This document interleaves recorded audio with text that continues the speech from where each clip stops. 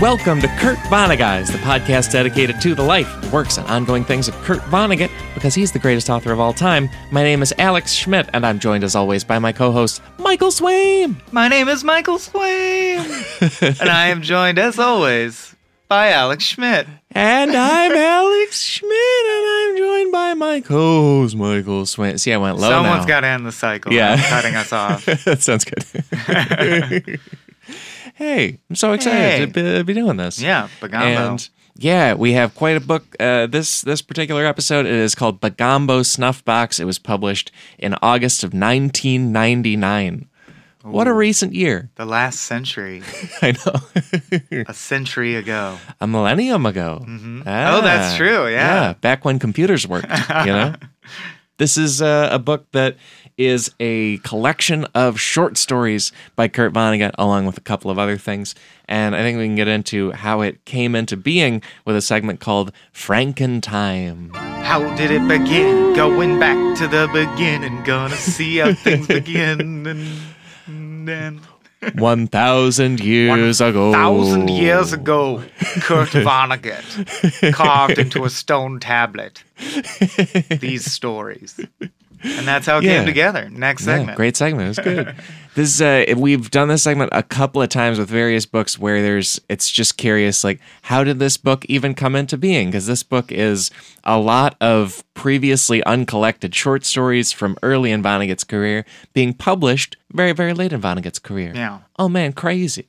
How is that possible, Alex? Is it some kind of Tupac situation? No, that's. I wish it was. Yeah. That would be great. I'd like a Vonnegut just hologram at Coachella. That would be nice. Yeah. Just walking around the stage like electronics are bad. If Vonnegut appeared with Lorde, that would really make my day. There's not really Vonnegut news this week, but the new Taylor Swift album, there's a track in the middle of it called So It Goes. Ah. And there's also like fan theories about half the album being the media's perception of Taylor Swift and the other half being how she views herself. Or what she thinks her true self is. Right. And So It Goes is like the turning point in the theory. Okay. Nice. Yeah.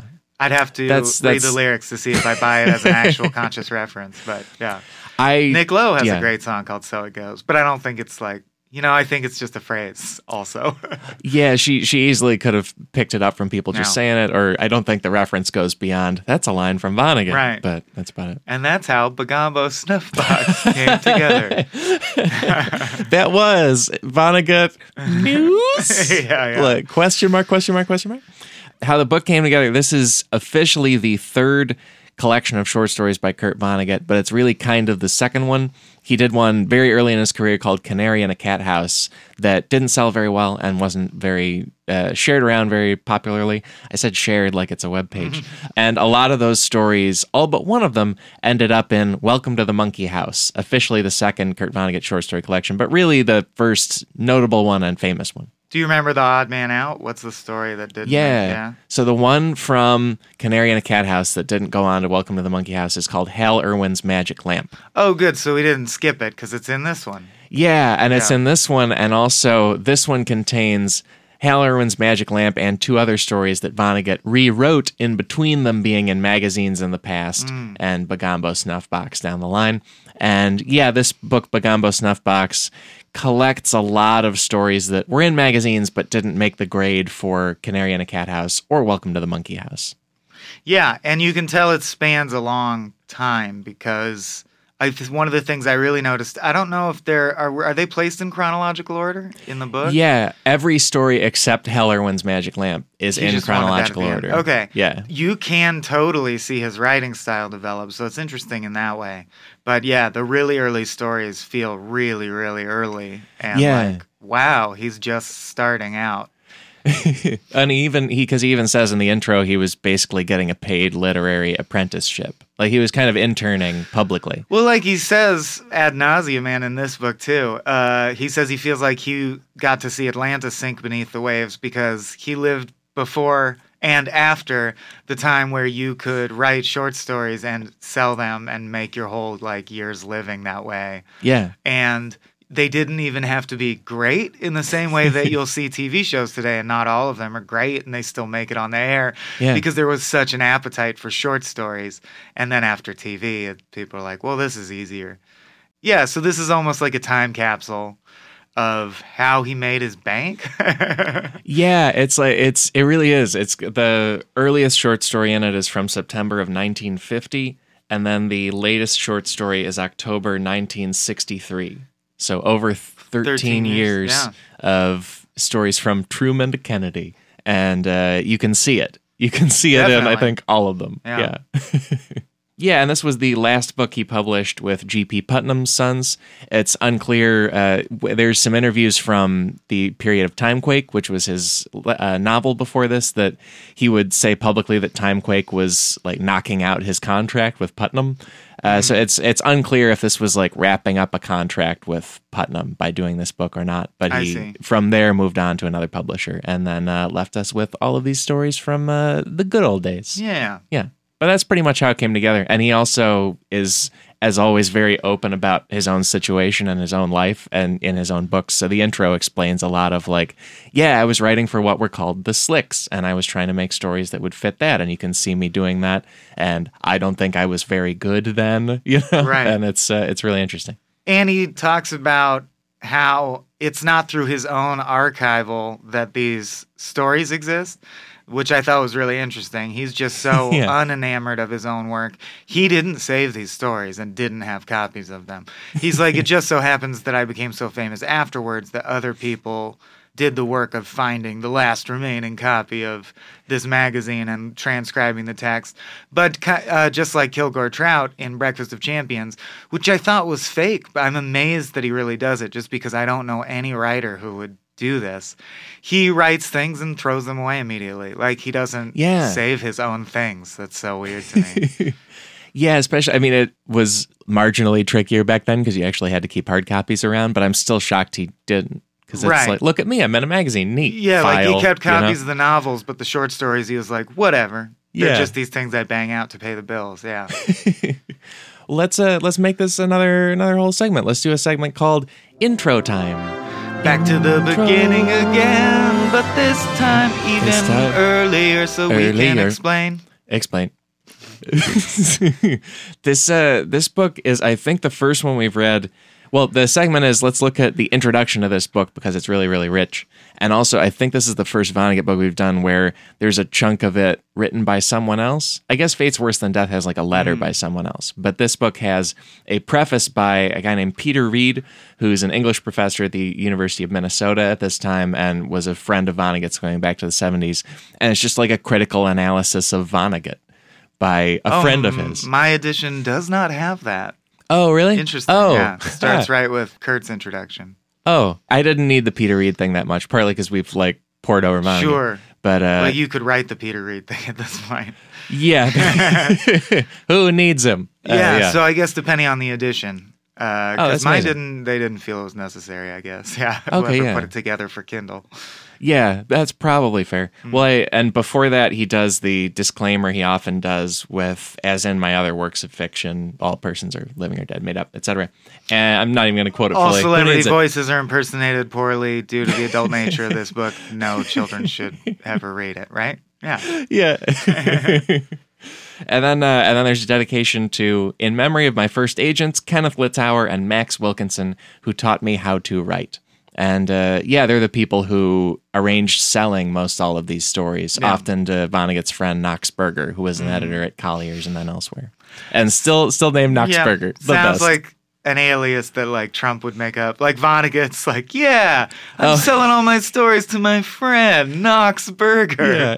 Let me get him on the phone. This is Knox Berger. Yeah. Has anyone ever met Knox Berger in person? It's like the Tobias Funke around the water cooler rumors. Like, this Funke, I'm telling you. Yeah. Everyone's telling me about this great burger. Wait, that's confusing. Knox Berger. The man, the human man. Anyway, real person. He's great. And, the Peter Reed intro, the only things that jumped out to me about it, at one point he says that if there is one aspect of the stories that more than any other may make them seem dated, it is the roles of the women. Yeah. definitely. We'll talk about that, fair. I'm sure. Yeah. Yeah. We've hit it almost every time. And also, And like, if you're going back to the stories that he wrote in 55, you're just like, yeah, there's going to be bad stuff, sexist stuff in here. yeah, it's and we'll get into that. And also, Reed says that Galapagos and Bluebeard, quote, powerfully expressed, end quote, sensitivity to women's concerns. Reed feels that way about Galapagos and Bluebeard. I don't know if that's necessarily true of either of them, but they're both sort of steps. I feel like he was at least trying to do that in Bluebeard, but I don't see that at all on Galapagos. Maybe Reed is just giving him credit because he's like, there were a bunch of women in it. Yeah, I think so. Yeah, I think so. And at the end, one of the women is in control, I guess, of the relationship in some way. Or certainly the dude becomes pathetic when he's just living on the beach in the hut. Right. And everyone hates him.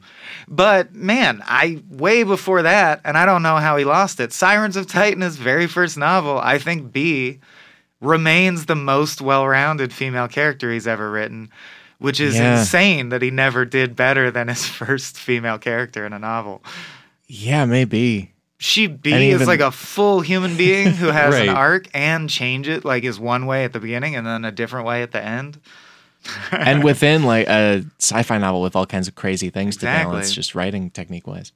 Yeah. So anyway, yeah, that he, other than that, Reed just kind of does historical background that we just talked about. And then from there you get into Kurt Vonnegut's introduction to the book, which is, I think, maybe the most exciting piece of writing here. Oh, I don't agree with that at all. Yeah. Okay. You didn't like any of the stories? I like short stories a lot, so. Oh, yeah. I am overall not a big fan of this book. Oh, okay. Yeah. All right. Maybe now I'm trying to, because I always like it when our grades are identical, so I'm trying to maybe revise my grade before we reveal them. I anticipated that you would not be that into this book either, mainly because it's not very science fictional, and it's also, to me, not a lot of his top shelf short stories. All right. Well, what'd you like so much about the intro then? Let's do this thing in order at least. Yeah. Gotta, segments, order, rules. Yeah. Why'd you like it?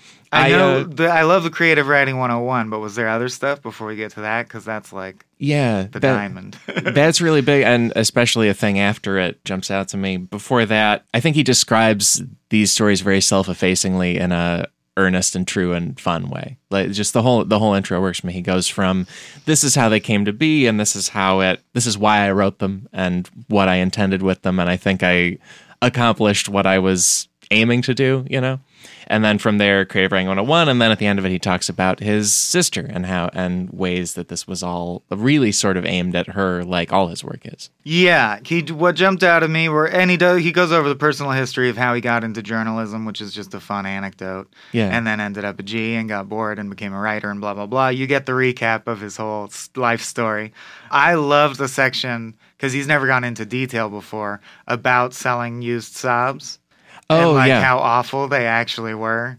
He's like, I had the privilege of selling like one of the worst cars ever. You had to mix the correct amount of oil in with the gas every time you filled up the tank, or the engine would fuse and just become a metal block the next time you drove it.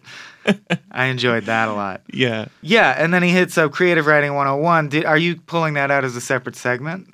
Yeah, let's do... Okay, because we keep dropping it, but in case people haven't read it, we should...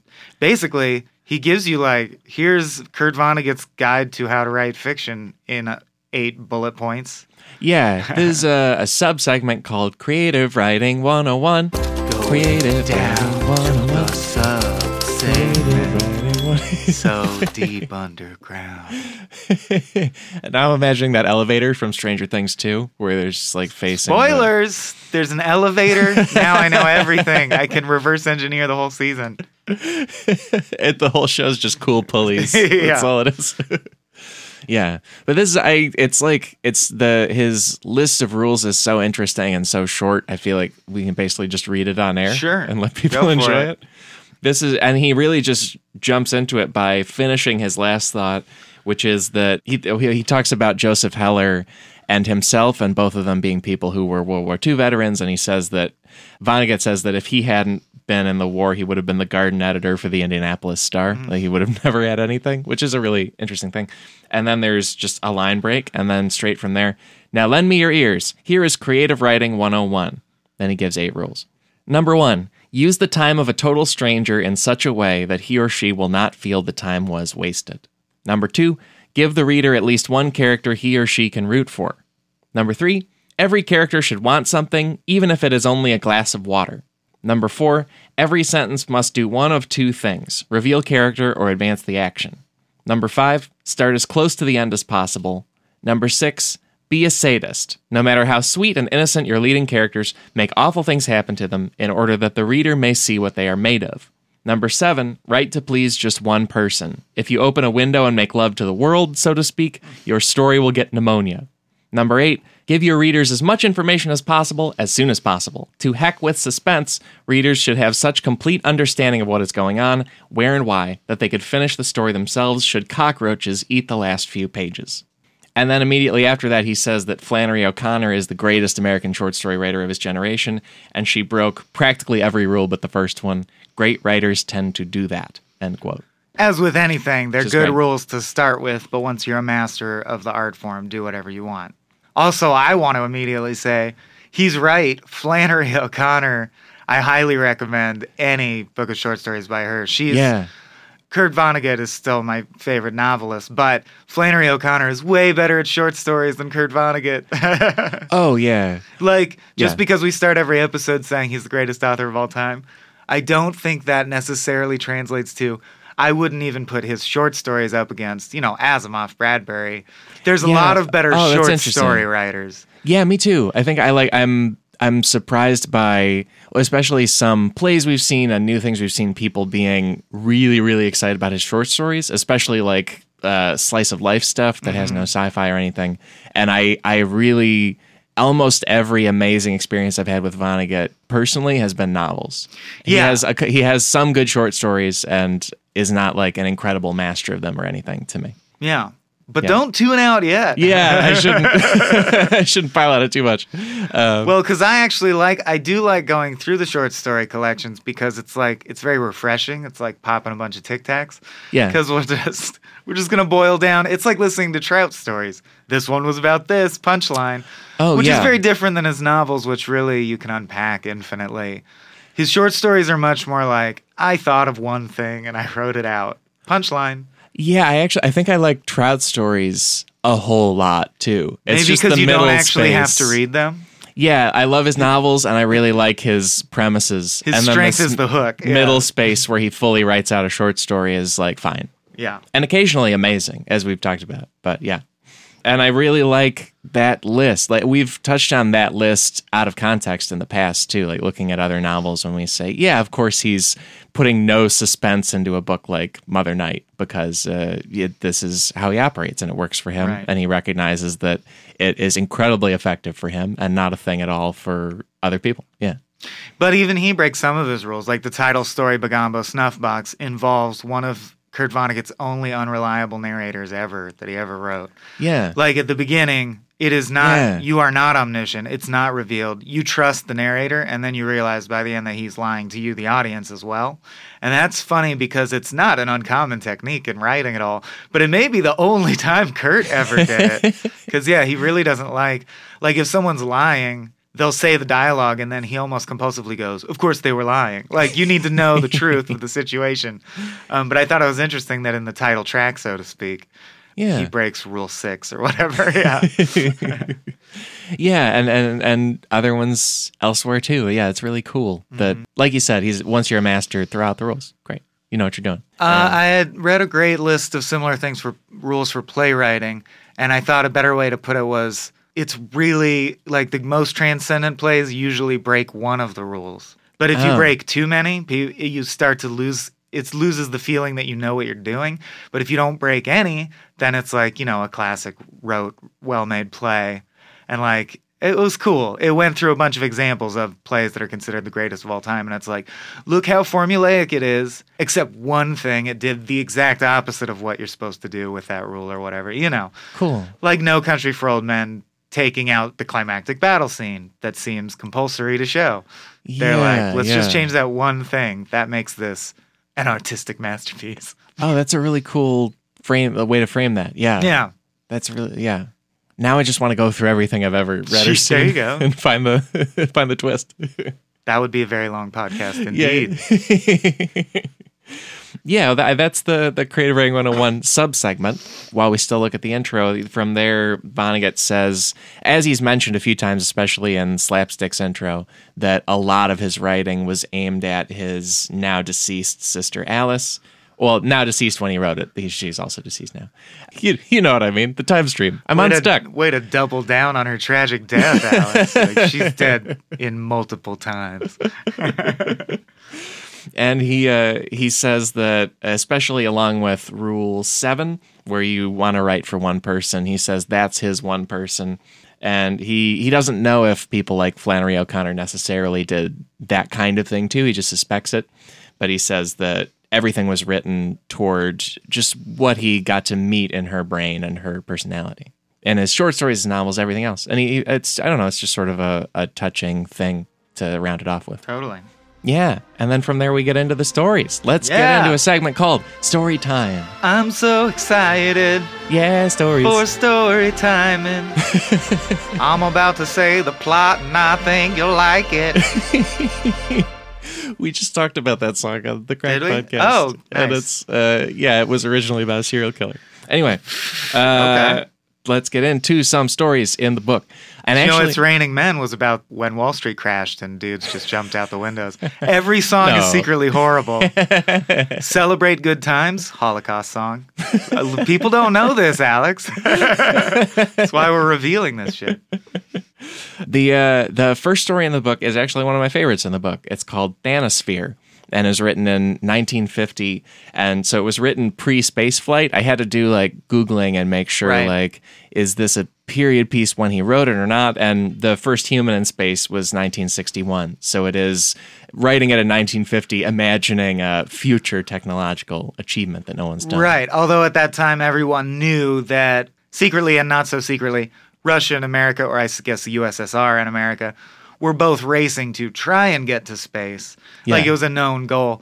So yeah, there's this pocket of time where tons of short story writers were writing in the sci-fi genre, were writing predictions about what space flight will be. And then as soon as space flight was real, all those immediately became obsolete predictions. It was one of the quickest turnarounds. Because, Star Trek will say, oh, one day there's going to be a replicator. And you're like, well, we won't know how dumbly wrong you really were for about 1 million years.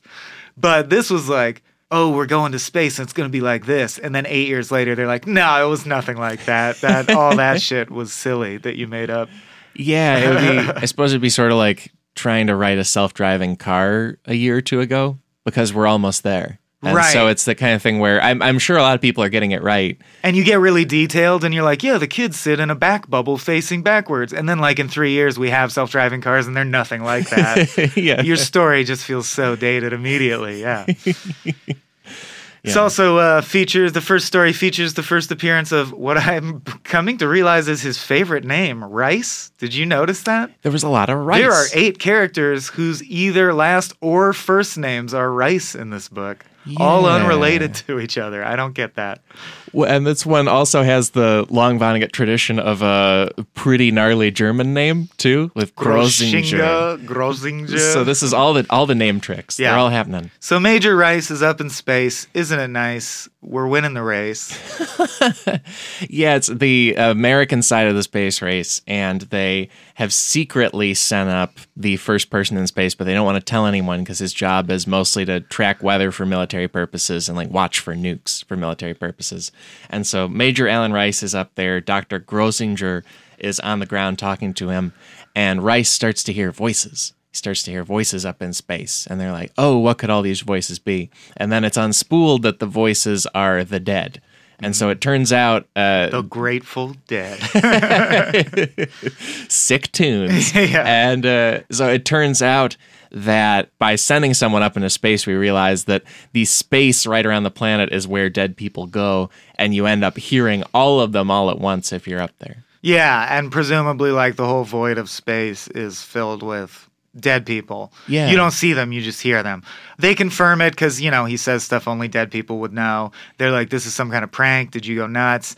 And then they try to bring him down, but he refuses to come down because his dead wife starts talking to him, which is bitterly ironic because they picked him because he had no living loved ones. Right. So he's perfect to go up in space for 8 months and not come down. And now he's like the mission's totally compromised because his dead wife is like, I missed you. And he's like, oh God, honey. So basically all that happens is, that's the punchline. They find that out. All that happens to the world is like, we don't know yet. The story ends with them. There's some ham radio operators pick up on the signals, so there's a threat that the information will be revealed to the public, but they successfully cover it up, which I was like, in a short story, why bring up the leak if you're going to cover it up a page later and nothing happened? But anyway, and it just ends with Grosjenger thinking about how the future is going to be crazy because we know this now. Yeah. And some of the guys are like, the next astronaut we send up will have some kind of brain jamming device or something to block the voices. And he's like, well, whatever happens, it's going to be crazy. And it just ends with that. Yeah. Again, it's just like presenting an idea and then backing out of the room. Yeah, and I'm now feeling bad about speaking poorly of this book because this story. The more I think about this story, the more I like it, and maybe I was frustrated that other ones didn't hit me as much often. But it really works for me as like a simple sci-fi story. It feels like it has elements of Sirens of Titan in the way as soon as they get into space in Sirens of Titan, there's chronosynclastic infundibulums and all kinds of complications. Like this is sort of a really rough draft of that kind of sci-fi concept. Yeah. I didn't care for it. Oh, yeah, that's fine. Yeah. Let's go through each. This will be fun. So the next one is mnemonics, which, as you know, is like a device you use to aid memory. And it's about a guy who develops a memory palace technique, which is the technique where if you're trying to remember a long list of things, you create a funny anecdote or story or visual image, and you imagine placing it in a room you're very familiar with in your mind. Yeah. So you can be like, I have to remember everything I need to pack today. Well, in my memory palace, there's a trout on the desk smoking a cigarette, so I know I want to pack my Vonnegut books or whatever. So it basically just escalates with him getting better and better at it, more and more confident. And then one day his boss calls and is like, do you have a paper and pen? And he's so cocky, he's like, yeah, just fire away. And he's like, okay, you have to remember these 800 things in order and they're crucially important or the company's screwed. And he says them all real quick and says, got it? Okay, bye. Yeah. So now he's frantically constructing the most elaborate memory palace he's ever constructed. He succeeds. He's able to like do everything from the list, and yet at the end one creature or like one image from the memory palace is still lingering, and he can't remember what it's supposed to be, like what it's supposed to represent. It's just his secretary holding papers, and I guess because he feels so smooth because he remembered so much, on a whim he pulls the secretary to him and he's like, and what's on your mind, pretty little baby? And she's like, oh, Mr. Moorhead. It turns out that really was his secretary physically standing there.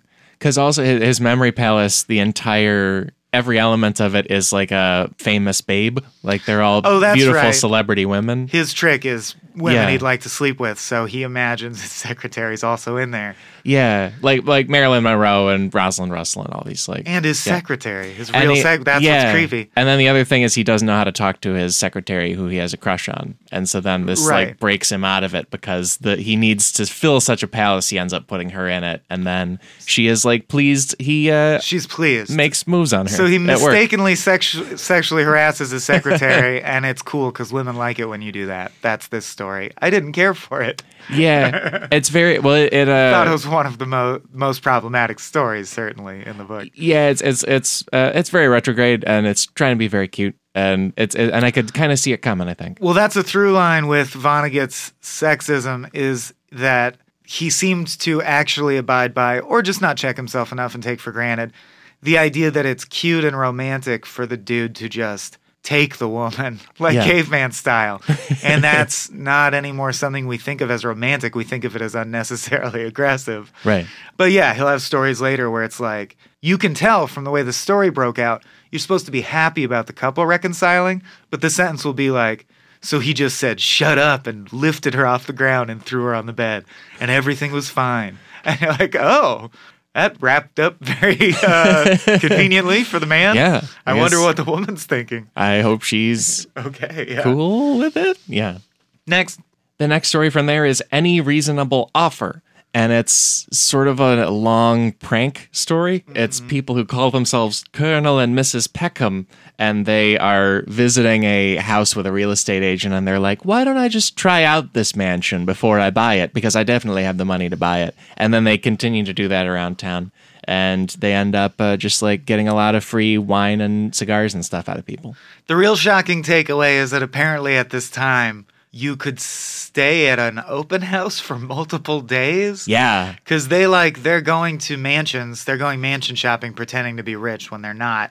And saying, like, we're Colonel and Mrs. Peckham. Do you mind if, while we debate whether we buy the house, we stay with you for 3 days? Eat your food, drink your drinks, smoke your cigars, walk the grounds, get to know the house. And everyone's like, yeah, that's a reasonable, normal thing that people do when they're looking for a new house. Yeah. That was just insane to me. The times have changed. But and then the punchline is the real estate agent who is narrating the story is like, that's a good scam. I think I'm going to do that. That's the right. end. Yeah, he like calls and plans one for himself. Yeah. It's just an idea for a crime. Right. Yeah. It's like when I would go to Tower Records and plan with my friends how we would shoplift a bunch of CDs successfully, then not do it, but like clever ways to get them out of this, Yeah. Yeah. Crime plan. Oh, CDs. And this is, and as far as what time it is, this was published in Collier's in January 1952. So yeah, apparently in 1952 there was there were very relaxed policies for visiting mansions. It was great. The Package is the next one. Features Maude and Earl Fenton, who are like a middle-class couple who, by their own bragging, pulled themselves up by their bootstraps. The husband's very bitter and has kind of an inferiority complex because when he went to college, he had to work his way through college and no one else did. All the frats he was in were with all these rich people who inherited money. Yeah. Which is so funny because at the same time they're talking about their servants.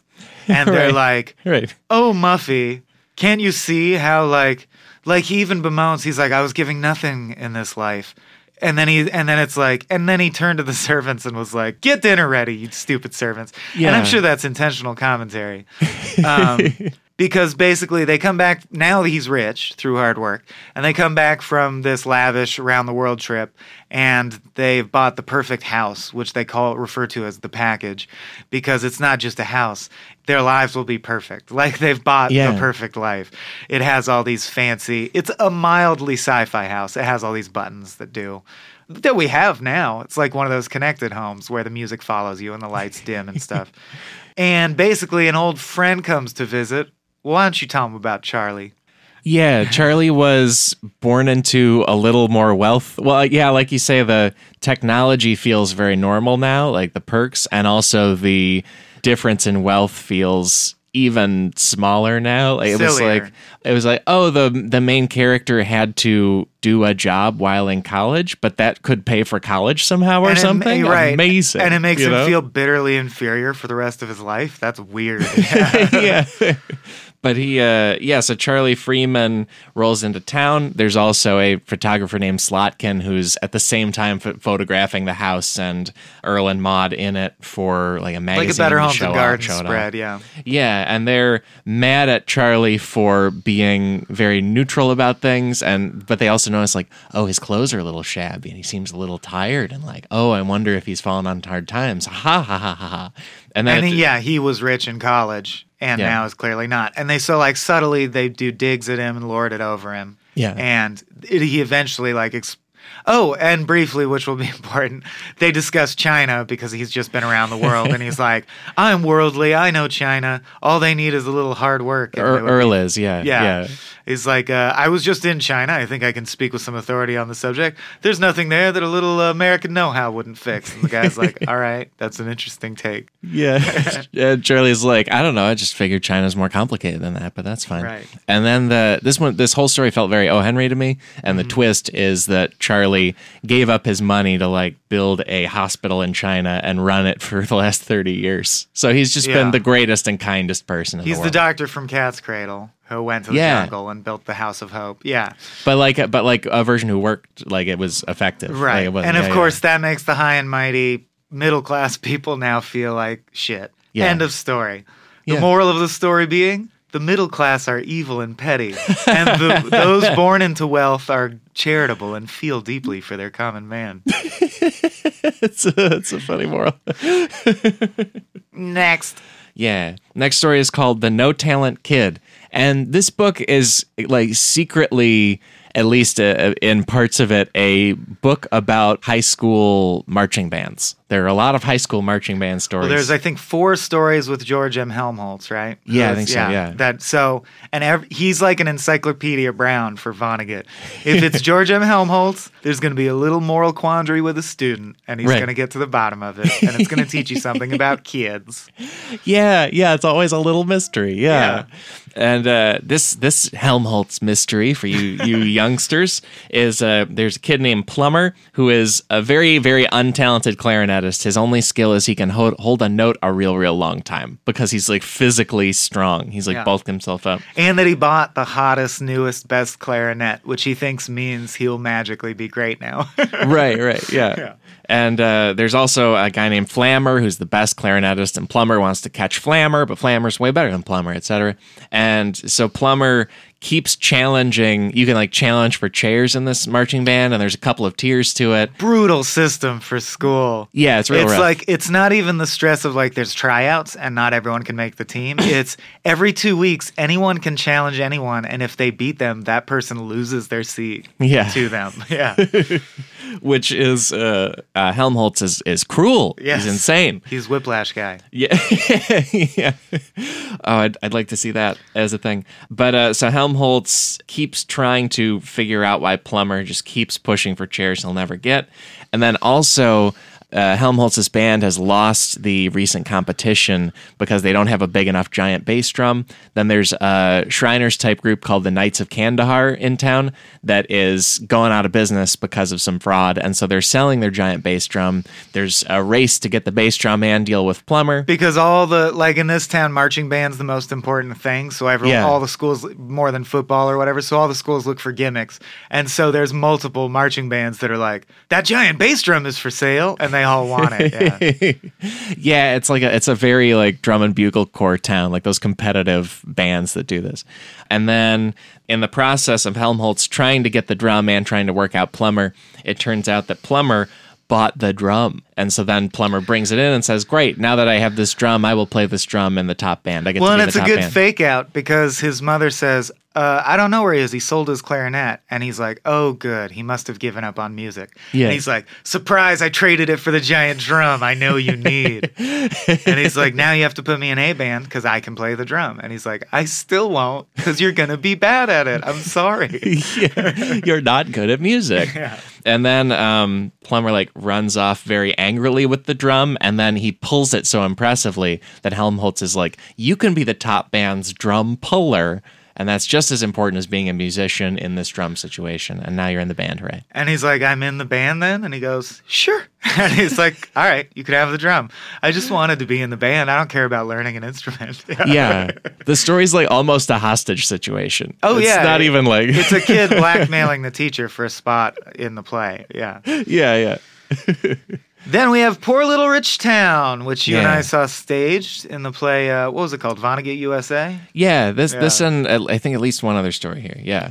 So Poor Little Rich Town is basically, I mean, I can nutshell it in one sentence. A quiet, simple village is invaded by a world-famous efficiency expert who radicalizes all their processes, revealing to the townspeople that maybe being inefficient isn't so bad after all. Oh, wow. It's a long sentence, but... I'm buying a ticket now. I'm buying a ticket. It's this town of... It sounds great. This guy who's amazing at efficiency but doesn't understand soul. It's a very GE... Yeah. It's like he has a few stories where he's just like, I hated my desk job. And this is one of them. this guy who represents industry comes into town, and everything in town is quaint and lovely. But he, of course, is like, no, it must be efficient. Like the postmistress is like, I've had these these plants here for 30 years. And he's like, plants are inefficient, no plants. So it's such an obvious parable. Industry comes and crushes things for the sake of efficiency, but then the village, who first were really lobbying for him to move there, they realized that, the old-fashioned ways weren't so bad.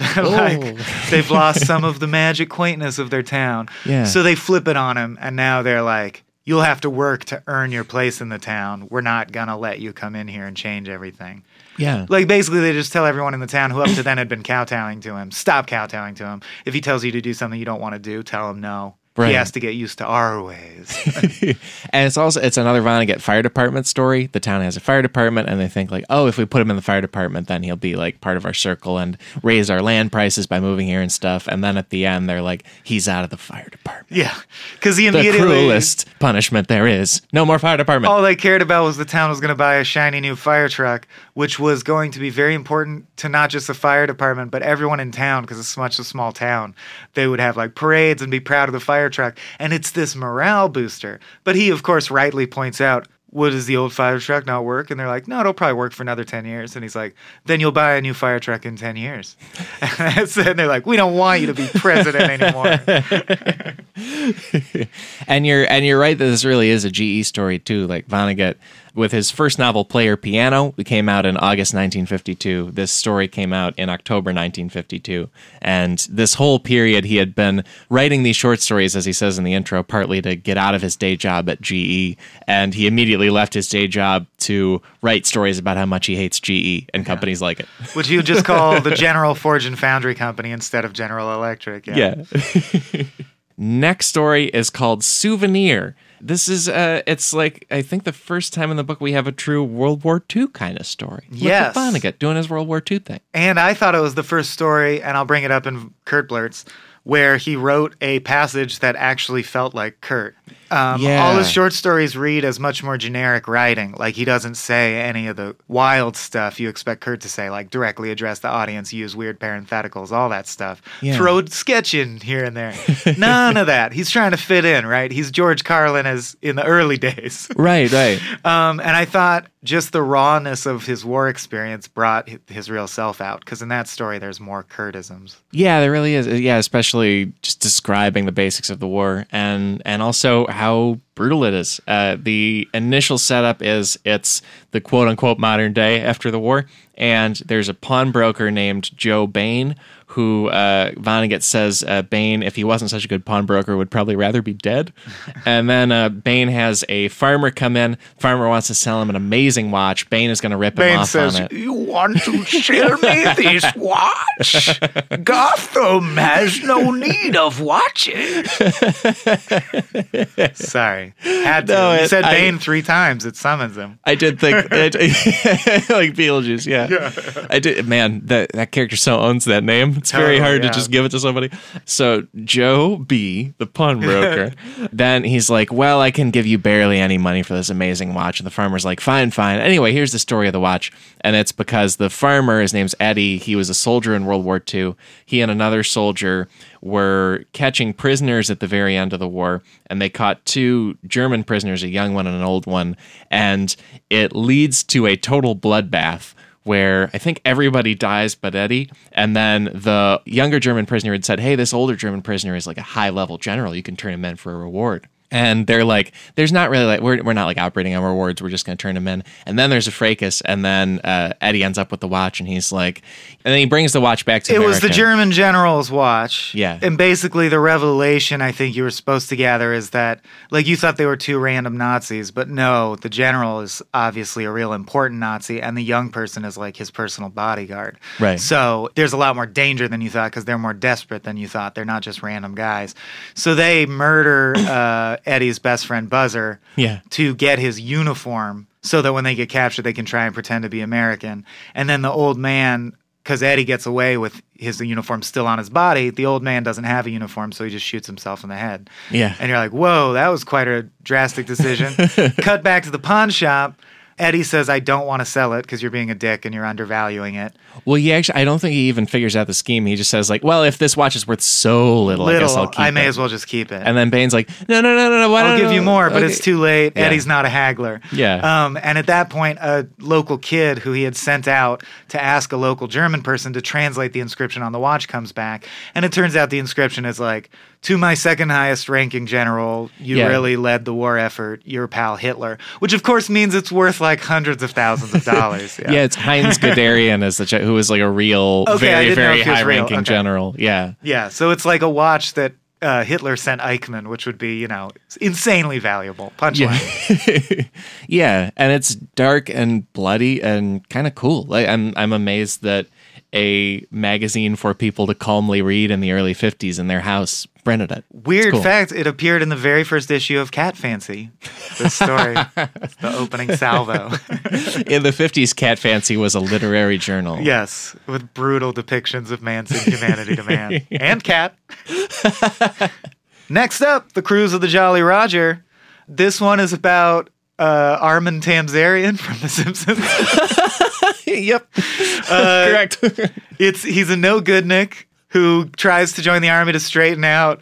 Alex is dying. I love it. And there's an older man who takes him under his wing, and for want of a life dream, he steals that guy's life dream. Rather than to be the principal of an elementary school, it's to get a boat and sail around aimlessly. Like, he's like, that's what I'm going to do when I get back from all this mess. So he does that because that guy died, and he's like, I'll do that guy's dream. And basically the story is like a travel journal of him going around and feeling less than, disenfranchised, unhappy. All of these other people seem happier, more sophisticated than him, and he feels that they look down on him. And then what happens to change his mind? Oh, he drops in. Yeah, go ahead. Yeah, his name's Major Nathan Durant, but I'm just going to call him Armin Tamzarian in my head forever. And he sort of loses his way after getting injured in the war. He ends up in a town where his buddy George Pefko used to live, but there's a memorial to him in the town. And then Durant sees local kids like give respect to the little memorial because they're like, oh, it's a memorial and it means something. And at first, the local towns lady who he just bumped into who showed him where the plaque is, at first he's still cynical. He's like, but he's dead. Like, what is this? This stupid plaque. No one knew him. You guys don't even know what. And then I'm sorry. It's like a watered down Saving Private Ryan. It's very patriotic. Because then she's like, hey, little kid, why don't you explain to him why war is good? Or not good, but... And the kid's like, oh, gee, mister, you make it so we can have our lives and we're all safe and happy. Yeah. And he's like, that is what we did it for. My God. All that horror I went through was making these kids safe back home. I am a hero. Yeah. George was a hero. I feel good again. Now God bless America. Yeah. Now I can date this woman instead of just looking beyond her. Oh, yeah. And that, again, problematic. Then he's like, show that he's got his groove back, so to speak, he's literally just to this lady he just met today like, hey, you want to come back on my boat? And she's like, that sounds great. And the implication is that he's going to fuck this stranger on his boat. And that's how you know he feels good about himself again, but whatever. Yeah. Yeah, it's a story that it started weirdly dark in a really good way. Like this one, just like the previous one, it had some kind of cool descriptions of war darkness early on, and then it ended very ordinary, like very rote to me. Yeah. Or at least safe. Like God bless America. Plus a boat attack. We only do war because we have to. We're the good guys. Yeah. It's good. Yeah. Which, as we know, Vonnegut would view in not such black and white terms later on. And I wonder if he even was just writing for his audience, you know? Yeah, I think like so, it was too early in his career to write, war is both good and bad, a senseless morass of gray area that we may never work our way through. People are like, just get us the short story, you know? This particular story published in April 1953 in a magazine called Cape Cod Compass. Yeah, so they don't want you pushing the boundaries of darkness. Well, and I think it's even set in Martha's Vineyard in Cape Cod because that's like where the magazine is. Sure, yeah. Like if they'd turned it down, he probably redoes it for like Connecticut or something. Yeah. Yeah. Next story is called Custom Made Bride. And this is, it's not a custom storm window salesman, which he does a lot, but he uses a financial advisor character as a way to get into people's lives. And he does financial advisor, if you count the Monkey House as well, 3 or 4 times. That's a popular. Yeah. I probably didn't explain enough when I said it. We've found with a lot of his short stories that he'll use storm window salesmen or now financial advisors as ways to just enter people's homes and observe their lives for narrative purposes. Which is interesting because I feel like most authors, if they wanted to talk about, for example, later we'll talk about a story where a marriage is falling apart, and you'd think the author would just take the camera, so to speak, into their home and describe what happens. But he feels the need to be like, so this storm window salesman was installing storm windows and peeked through the windows, and that's how he saw this couple's marriage is falling apart. And you're like, who needed the storm window guy to be there? Right. Just tell us. Yeah. So the financial advisor works with a genius designer named Otto Krumbine, and he's told that Krumbine has spent all his money making 2 women happy, Kitty and Fallowleen. And it turns out that both women are one woman. It's his wife, who he has redesigned like he redesigns everything else. He took Kitty and he renamed her Fallowleen and redesigned everything about her. Tells her what to wear, how to walk, everything. Yeah. And it's a very cute story of like a husband realizing that he changed his wife a bunch and he was actually much happier with the real person and the authentic her. And so they flip it back at the end. And it's only mildly problematic, I would say, because, well, he learns the right lesson, which is, I shouldn't have done that. Yeah. And then it's just funny to me that the very last thing, though, is he's like, but you're still going to dress and look like Fallowleen, right? And she's like, oh, yeah. I'm just going to be Kitty. Right. But don't worry, I'm going to still wear all the things you told me to wear and look the way you want me to look. Yeah. And they're both happy with that. Whatever. I'll still be a glamour model all of the time in just our house. Yeah. Yeah, sure. But I'll stop being silent, I guess. I guess it's just that she started just shutting up and being a statue. And he's like, well, you could talk still. Yeah. But still look great. Yeah. Next, ambitious sophomore.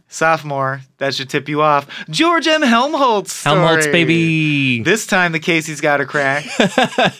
The kid of the week. Is, Superintendent Chalmers rushes in. He's very upset with him for having spent too much on the band uniforms. And he's like, well, I needed this extra one because I have this really unshapely, chub kid with narrow shoulders. Yeah. And he's totally lost his confidence and his playing stinks. And he used to be virtuoso. And my theory is the costume will work. And It does. It comes and it's like a muscle suit, like it has a bunch of padding, and it makes him feel good again. And he walks up and down the school hallways and girls look at him again. And he gets his courage up and he starts playing well again. Then they go to the big competition, whatever next one's coming Battle up. of the Bands. Yeah, where all the marching bands are sort of milling around waiting to do their thing. And a bully from a rival school comes over and pokes his padded shoulders, bullies him, ends up ripping his coat off and being like, the Carrie treatment. Look at you, you pathetic nerd. You suck. I'm full of hate for no reason because I'm the bully character. He punches the bully in the nose. Helmholtz breaks it up. The bully runs away. Helmholtz is like, well, now we're screwed because he's marching in just like his overshirt. Yeah. And the end of the song relies entirely upon his piccolo solo, and it's going to suck. So he just, in total resignation, leads the march, expecting it to flop, and the kid plays the best solo he's ever played. And then the only real punchline is Helmholtz, and this is a recurring punchline with Helmholtz, is that he's like Dr. House. He can't understand human emotions. Another teacher has to explain to him he didn't need the suit anymore because that girl that he passed that gave him the eye, he's now getting his confidence from that. He just needed confidence. It was inside him all along. Yeah. Yeah, classic ending, but... Yeah, he finds love in time, and so he's okay. And he's like, now he has one person to play for, that's his sister. I'm not trying to say Vonnegut wanted to date his sister Allie, but right. He's got an object of his admiration, so he's trying to show off for her, so he did a good job. Yeah. And Helmholtz is like, oh, right, that's how humans work. I really like that you brought up Encyclopedia Brown. That really formats all these Helmholtz stories in my head. The kid's really likable in that one. You feel good when it works out for him, yeah. Yeah. Next story is called Bagombo Snuffbox. Hey, the title story. Yay. And this is, like you said earlier on, it's an unreliable narrator kind of thing. It's a guy named Eddie Laird who revisits a town after his worldly adventures going all over the place to visit his ex-wife, Amy, who he married long, long ago for a brief time. And she also has a husband, Harry, now, and he goes and like checks out their very domestic situation and talks about all his worldly adventures. And he also tries to give them a gift of a snuff box from the faraway place of Bagombo, which would be very impressive. Which is an island off the coast of India. He mistakenly says it's off the coast of Africa, which is when everything starts to unravel. Because their kid comes home from school and is like, oh yeah, we just studied Bagombo. It's off the coast of Africa or India. And he's like, no, Africa. And he gets confused about which it is. And then the kid looks on the bottom and he's like, then why does this say made in Japan? And he's like, well, see, they export it from Africa. No, India. And the Japanese market it. And they're like, well, why would they send it so far? And then he's like, you know what? Dinner's been lovely. I gotta go. And that's when you realize this guy is just like a pathetic asshole who was trying. It's very much like the package story. It's an O. Henry again. He was trying to hi-hat them. Right. And he fails, and he gets back in his car, and the punchline is he calls his wife. And you're like, oh, you're married? And she's like, how are things, honey? All the kids have the croup. And he's like, I'll nail this potato salesman job yet. Like, his life is equally mundane and stupid. Yeah.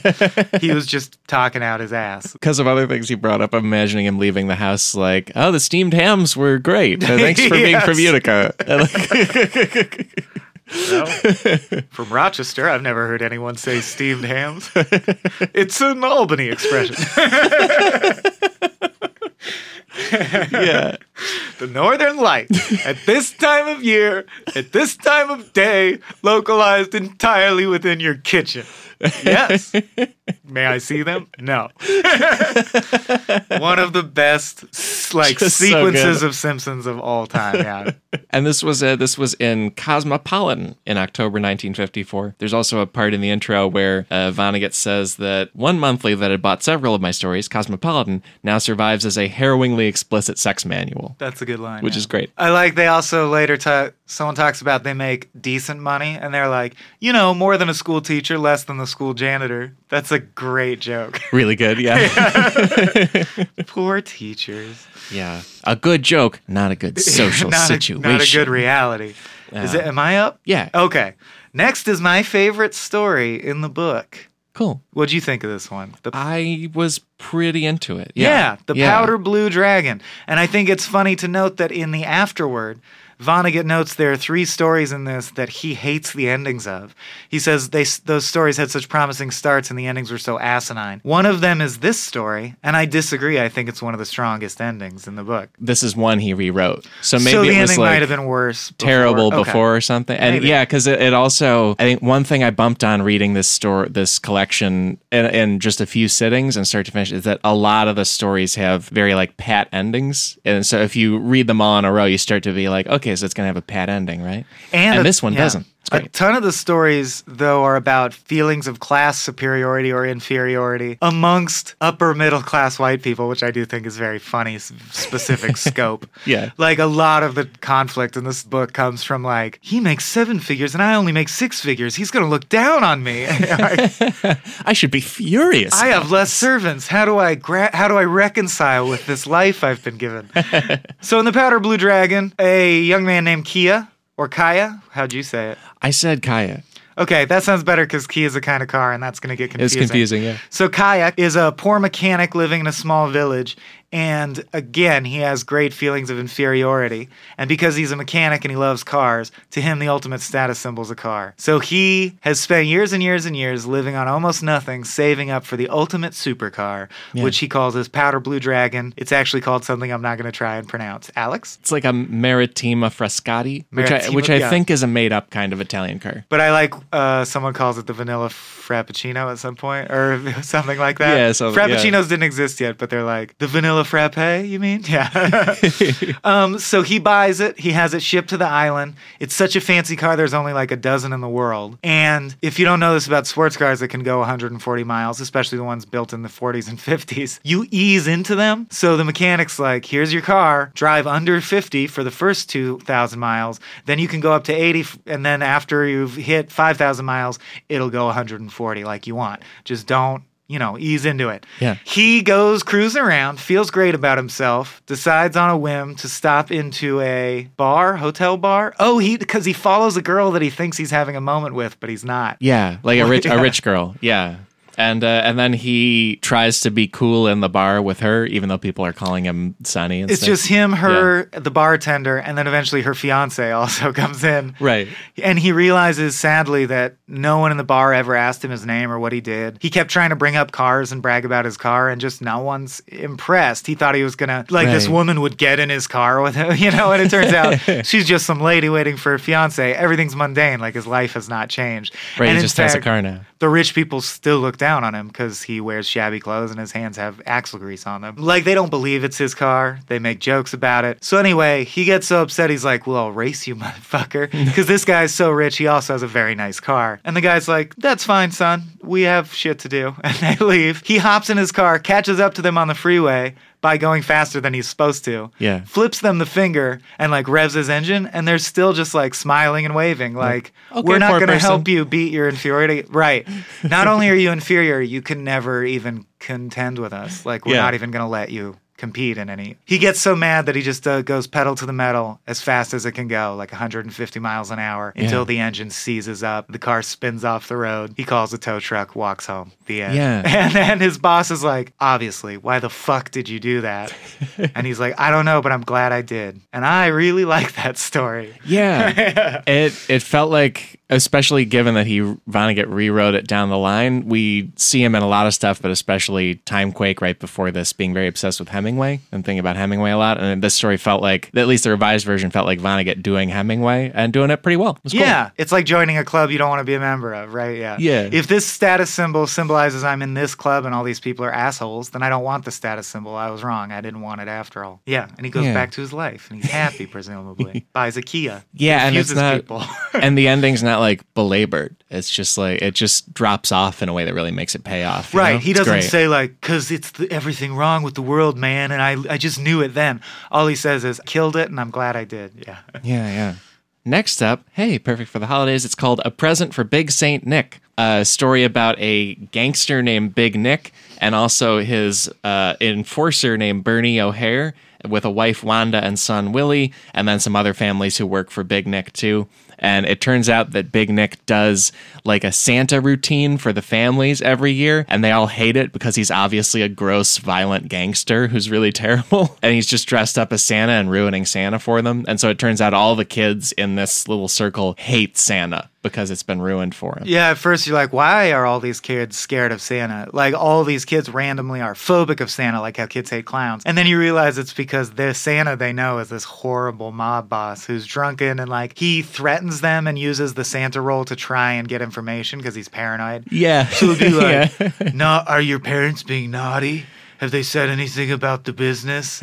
Only good kids who tell Santa the truth about, you got a rat on your parents to get the toys. So it's just a horrible experience for everyone. The company Christmas party is a nightmare. Everyone dreads it. Yeah, and then the parents finally stand up to him at this one party. Just because the kids let shit slip. Yeah. One of the kids, by accident, he gets a toy train and he's like, am I allowed to wipe it off? And Santa's like, why would you wipe it off? And he's like, well, Mom says you're dirty and Dad says everything you touch is covered in blood. I don't want dirt and blood on my train. And then cat's out of the bag. Yeah. So Santa starts yelling at them all like, you'd be nothing without me. And then the parents get upset enough to stand up for themselves. And doesn't Bernie punch him in the nose?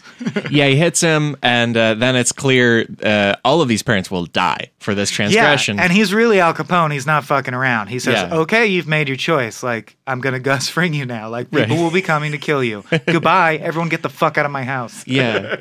And then right before that, he's like, oh, also there's a present from this Italian group. Why don't I open it up? And then it blows up Nick's face in front of everyone. So all the kids watch him get his face blown up. Well, it's great because he's bragging. He's like, I don't need your gifts. You shitty. I have rich people all over the world who love me. The Shah of Iran here sent me this shit. Oh, Yeah. something from Italy, the homeland, they sent me, and it blows his head off.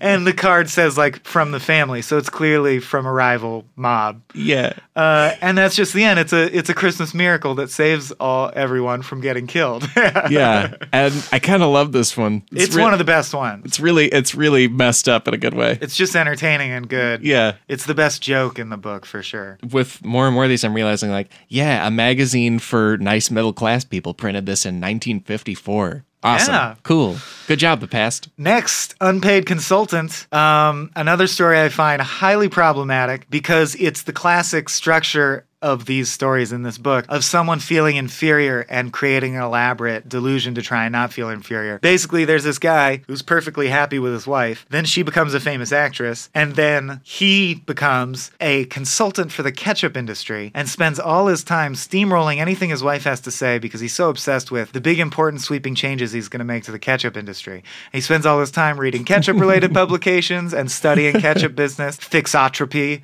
the act of making ketchup more or less viscous in the bottle, and all this, like, the cutting-edge ketchup shit.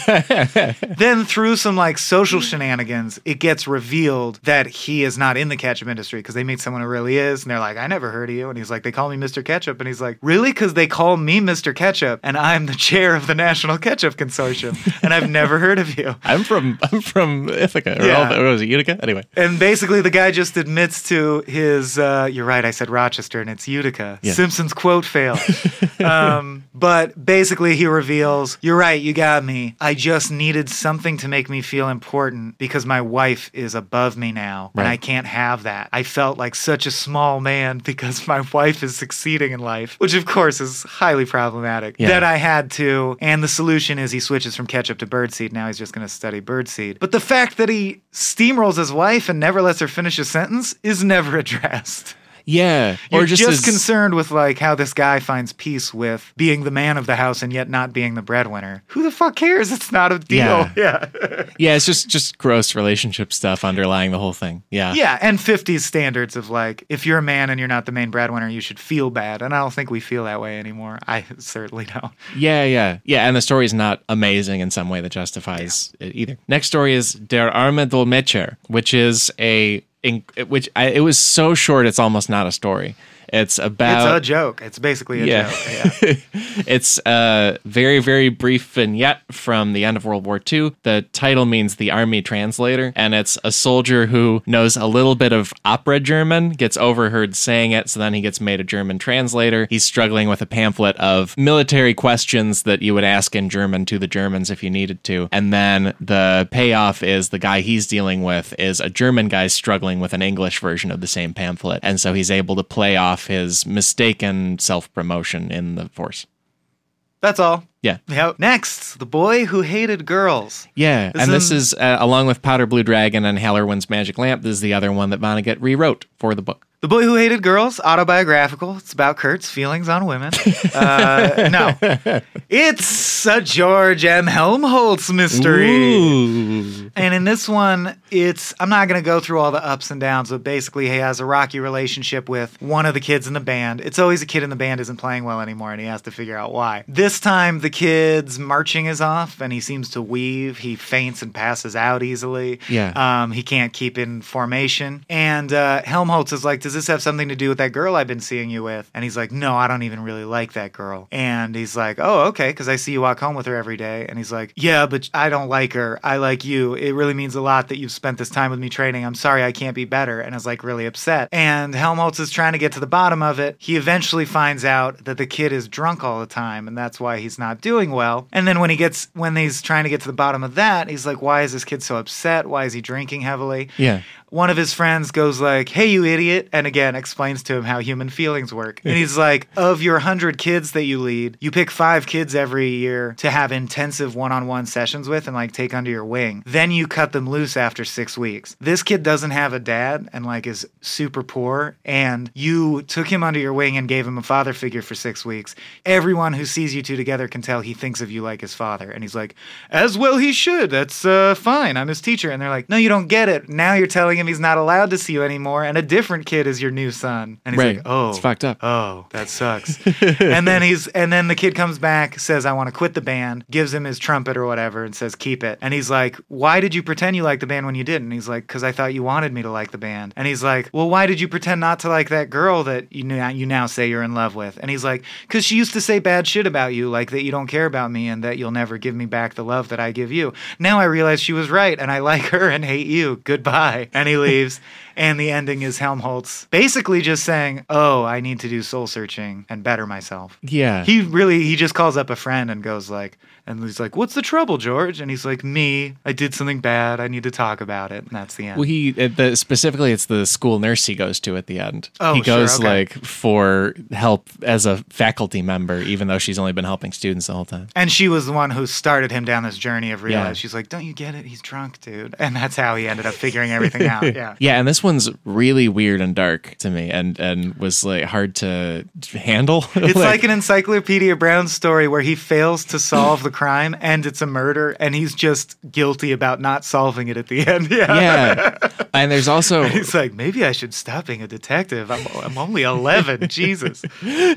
right, like it turns out he killed everyone or something. Just pounding chocolate milks, trying to forget. Yeah. When it also randomly, because the kid's name is Bert Higgins, the girl he's been seeing is named Charlotte, and there's a part sort of randomly where they mention that Charlotte has been egging Bert on to feel bad about this. They also just sort of offhand mention that she's been dating a lot of people in the band after this situation happens to them, which is a really weird universe element to have of like this serial dating 16-year-old of like broken band boys. It's crazy. Yeah, don't look too closely at the female characters. They are given short shrift. Yeah. Next story is called This Son of Mine, and it's a story about a centrifugal pump factory. Everybody's favorite kind of factory. Next. And it's two pairs of fathers and sons. Merle Wagoner is the owner, and his son Franklin doesn't want to run the factory for him. And then Merle's first employee is a guy named Rudy Lindbergh, who's like the top machinist at the factory. And then his son Carl is the new top machinist, and they're like super, super in sync. Merle feels weird about he and Franklin not being that in sync, you know? And then they go back and forth, they get in a fight. Franklin kind of just doesn't know what he wants to do with his life. It's not that he hates the factory or loves something else, he just doesn't know what to do. He ends up getting pressured into promising to run the factory, and then they go out for a celebratory hunt with the pairs of fathers and sons, and Franklin, who's promised to take over the factory to make his dad happy, finds out from Carl, the other son, who seems very happy imitating his father, that Carl hates it and has had to imitate his father to make his own father happy for his whole life. And it's all this like nesting guilt and father-son issues thing. Because his father had a chance to be a part owner of the factory, but he didn't want to invest the seed money at the time. Yeah. And now, in order to not feel utterly worthless in front of his friend and now boss, Merle, he pretends that it's the greatest decision he ever made. He's a simple man who likes working with his hands and loves his son, and his son is his real treasure, and he wouldn't want to own half the factory. Secretly, he goes home and tells his son, you need to act like the perfect son so that this guy will hopefully will you some of the money after he dies, because the way it stands now, his snot-nosed son who doesn't even want the factory is going to get it all, and I deserve some of that. So everyone thinks everyone's happy, but everyone's unhappy. It ends with him saying that the moral is that fathers and sons are one, which I don't necessarily agree concludes from that. Yeah, it isn't totally it. Yeah. To me, the moral is just the grass is always greener. Right. Yeah, it's a classic. Yeah, at the end you just find out. Very gift of the Magi. Yeah, like everybody's making themselves unhappy to try to make people happy. It's geometrically nicely planned. That dad screwed that dad, so his son tries to please that dad, so his son tries to please that dad, and the sons don't like each other. Yeah. Next, it's a story called A Night for Love, and this is another like geometric kind of thing. It's two couples this time. There's Turley Whitman and his wife Millie. Turley's like a regular security guard kind of guy. Louis C. Rhinebeck owns the place that Turley is a security guard at and has a wife Natalie. And like at one point, Louis and Millie went on one date one time. 20 years ago. Yeah. We were on a break! Basically. Turley! Yeah. And Turley. And then both couples each have a child, and the children are on a date together. which is like, the rich and the poor together thing. Crazy. And the two couples get into a bunch of recriminations about the old date that the members of the couples had been on as they wait for their children to like come back, hopefully safely from this date. They both separately have fights, and the fights are about the idea of regretting things that didn't happen, or again, thinking the grass is always greener and not being able to be happy with the relationship you have. Yeah. Then they, like both couples separately, have that fight, reach resolution, make up, love each other more than ever, and then finally figure out where their kids are, which is they were gone so long because they were getting married. Right. So everyone's happy. It's a triple wedding. And yeah, it's like a really sweet comedy. It feels very, I was just going to say the other through line is when they went on their date 20 years ago, it was a full moon. Yeah. And tonight it's a full moon. And there's all this shit about how like apparently the full moon just makes you forcibly fall in love. And I guess that's why the kids got married is implied. Because it's the kind of thing where Lewis and Millie, who are the adults in separate relationships who went on a date in the past, they realize like, oh, it was just such a beautiful night. We had a nice date because like the stage was set. It just felt like it completed this nice night for us to have a nice time. Right. But we didn't actually love each other or anything. We don't like miss each other. And that aching idea that your life would be way better if you made that decision is an illusion. You don't know what your life would be totally different. Right? Yeah. It's just get over it and be happy with what's in front of you. Yeah. And then it ends with the kids having that same night to complete and running with it and getting married. Yeah. And that's it. Also, just to jump back before, I just wanted to say at the end of The Son of Mine, one thing I did notice that I thought was cool is, and kind of heartbreaking, Carl, on their walk back from placing the targets in the hunt, is so upset that he says, well, fuck him. I'm not doing this anymore. I'm not going to pretend to be good at everything. I'm going to miss this shot on purpose. He's never missed a shot at any of their hunts ever in his whole life. And then they get back and he takes his shot and it hits dead center. Yeah. Like that's one of the last things That's in the pretty story. cool. That like he was just venting to his friend in a private moment, and then he is still gonna do what his dad wants. Yeah. Roof. Screwed up in a good way. Yeah. From a writing perspective. Ooh, speaking of screwed up in a terrible way, Find Me a Dream. Next. This is literally the story of the widow of a physically abusive heroin addict. And great jazz musician. Leaving her current fiance for a guy she meets tonight on a golf course while very drunk. Yep. So let's get this right. She's married to a dude. He did heroin and beat her. Then he died. She married another dude. He really likes her and is nice to her. He's like, they're fianced. They're like, off fianced. Yeah. She gets bored of him because he works in the sewer pipe industry and all they talk about is sewer pipes. So she gets drunk, walks out to the golf course, meets a guy, and proposes marriage to him. That's the story. Yep. To me, man or woman, you could flip the genders. It's just the story of a lunatic. It's just the story of a crazy person. Or like someone so traumatized by their horrible marriage that they're just like flailing for help and no one will help them. That's why I think it's problematic, because it is, again, it's presented as cute. It's presented as cute that they're going to marry even though they just met tonight. And the guy's really funny and witty, but that doesn't mean they should fucking get married after she just got out of an abusive marriage. Like, it's nuts to me that he tries to pass it off as a cute love story. It's very abrupt too. Like there's a story in Welcome to the Monkey House called Long Walk to Forever where it's just abrupt and pushy, and then they're in love. Yeah, and it's then like, you love me now, and Yeah. and the narrator's like, so she fell in love with him. What Right. could she do? and this one's like that plus Charlie Parker type figure, but way worse. Yeah. And like, it's really weird. Yeah.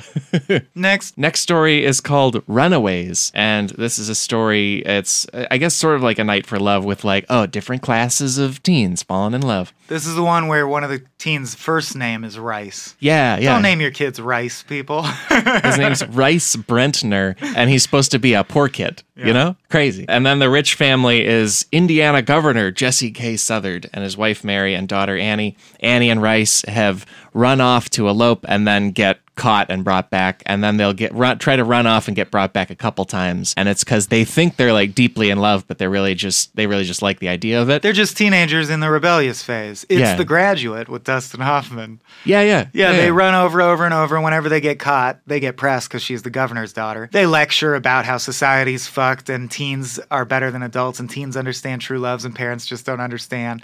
At one point, they actually blast Parents Just Don't Understand on a boombox. Not true. No, they don't.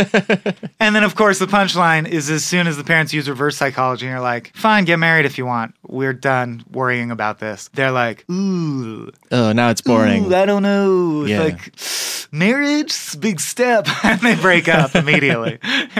Yeah. Next is a story called To Be or Not To Be. It's spelled out in numbers and letters. 2B or 02B. And it's probably the story that feels the best known out of all of these, just because there's, in God Bless You, Mr. Rosewater, a Kilgore Trout short story that's a different story with the same title. It's also dark as hell. It's super sci-fi, and it paints a picture of the impossible mess of trying to ever make the world better. Yeah. Which are like, now you're Vonnegutting. Yeah. Now you're really, thinking in portals. Yeah, and this one, as we get like later in the book, it's like, oh yeah, like the spooky sci-fi stuff. Because this was published in this magazine Worlds of If, which is a sci-fi thing, in 1962. So we get 10 years past a lot of the early part of the book, and it's much more what we think. That is a terrible name for a sci-fi companion. I'm sorry. Awful. Yeah, I don't know if it's still in print. Yeah. It's probably their sister magazine. The Galaxy of, hey, I wonder, what if? I want that photoshopped, please, someone. And yeah, everything Michael said about it. It's a story about, it's a population-controlled Earth, and they feel that by building what's called the Federal Bureau of Termination, they've created a better world by managing the thing that, in a lot of his essays and writings, and especially later in Vonnegut's career, he says is going to end the world, like just the population's going to explode and we're going to mismanage our resources and then everyone dies. So this is a story where they solved it with population control, and the deal is, if you have children, you need to find volunteers to die to cover it. And there's characters. Everyone's immortal also because it's sci-fi, distant Right. future. Yeah. So someone has to volunteer to die. You can't wait for someone to die. Yeah, and there's a doctor named Benjamin Hitz, and that's the same name as a friend of Vonnegut's in real life. Benjamin Hitz is like this hundreds of years old Superman because he invented all this stuff and is very happy about it. And then a character named Edward K. Welling Jr., who is a father expecting triplets. So, oh no, 3 people have to die. What are we going to do? And then there's also an unnamed painter painting a mural in this hospital. Like clearly of the Kurt world. Vonnegut. Yeah. I would say. Because he Oh, doesn't yeah. like the mural. The mural is a mural of a perfectly ordered garden with the workers who kill people walking around gardening. The symbol being, right, we make the world perfectly ordered by doing this. Yeah. And the painter who's forced to paint it doesn't like the mural. So I just love that he is Vonnegut himself writing a story about a society he doesn't even like to look at. Right. And it ends brutally because, yeah, that's the way of it. The father, Edward K. Welling Jr., ends up murdering Dr. Hitz and the nurse and then killing himself to create 3 spots for his babies, so none of the babies have to die. And then the painter, who's secretly Vonnegut, sees all this and immediately calls the Bureau of Termination to schedule his own suicide. Yeah, and that's although I the do story. like his thought process, because I think it's very Vonnegut and true, is he thinks about, obviously, how horrible this system is and how immoral, and it makes him feel evil and dirty and like he shouldn't be in this world. Then he also thinks about, for a second, which I think is just very insightful, what would be a better system? And he can't think of one. He's like, It seems so inhumane to try and get people to euthanize themselves, but the other option really is to thin the herd, quote unquote, naturally through starvation, war, and plague. That's the only other way population reaches a ceiling and then gets controlled. Yeah. So it's like you either have to have all the evils of the world that we already are aware of, or you have to have forced euthanasia. There's just no good option, so he kills himself. Yeah. I'm like, damn, that is a harsh but true insight. That like there's no easy solution to how many of us there are on the earth. Yeah, it's an extremely fascinating conclusion to find especially if you're Vonnegut and you've written all this stuff about the world's gonna end, and then to explore a way that fixes it that he still wouldn't want to It's live like the cost isn't worth it in my mind. Yeah, I think this is the strongest story to me in the whole thing. It felt like the title story of Welcome to the Monkey House in a lot of ways, because that has the suicide parlors and people grappling with whether that's a good idea. And To Be or Are Not To Be is like that minus all the rape and all the crazy, terrible things in Welcome to the Monkey House. And yet it's always true that they're next to Howard Johnson's for some reason. He maintains that. In any story where there's euthanasia centers, they're next to Howard Johnson's. Next story is called Lovers Anonymous. No. And it's one with a town, and we got a storm window salesman taking us around it, showing us the whole place. And there was a lady in the town named Sheila Hinckley, who all the men in the town were pining after. In high school or whatever. Yeah, and then they figured, well, when she's back from college, we will marry her. And then she married a guy in college. Oh, she's a jerk, Not really. And then from there, they form a group called Lovers Anonymous, where they have like an AA type group for themselves, and it's kind of a joke, but kind of not, about getting over this woman that they all wanted. And dedicated to the proposition that the guy that got her, oh, you better treat her right. Oh, I hope she's getting everything. I would have given her a yacht. But it becomes kind of an in-joke. Yeah. I think it's creepy. They keep swearing that they're not creepy because it's just an in-joke, but I would think it was creepy if I was the lady. Well, 20 years later, if you're making in-jokes about how you all wish you had married me in high school. Yeah, because they say explicitly that when they see her in town, they all like jokingly make eyes at her and like, ugh, and she's she like, plays eh. back. She'll like show off a sexy gam, and I'm like, she probably really feels screwed that up. she has to do that. Yeah. Yeah. That's that social pressure when 8 men corner you and whistle at you and go, then- it's just a joke. Yeah. And then from there, it gets way worse because there's a feminist book going around the town that the woman Sheila and also her husband Herb read, and then it convinces both of them that the marriage doesn't work for them and that they're holding each other back. They live separately, never deal with each In other a again. duplex, still together, but with a wall in between. And I think to, what's his name, Herb? Herb. Herb's credit, reading the book himself, he agrees. He's like, Yeah. oh, you're right. Our society is fucked. And just because I was playing my traditional role and didn't think twice about it, she's coming to me and saying, you know, I've just been a housewife and I used to think that was fine. Now I have this great void that I feel like I didn't do anything, even though I wanted to do some things. And he, to his credit, is like, oh shit, you're right. And he feels so guilty, he kicks himself out of the house. He's like, you deserve your own house and your own career, you know? Yeah. Space to do what you want to do. So it's this interesting thing where the townspeople think the marriage is falling apart, but it's actually getting much better and more equitable. Yeah, yeah. What she herself says, she says, Yeah. you've seen me crying a lot, but I'm crying for things that I realize I gave up and with joy for having the freedom to pursue them now. Yeah. I'm not crying because I'm not in love with Herb anymore.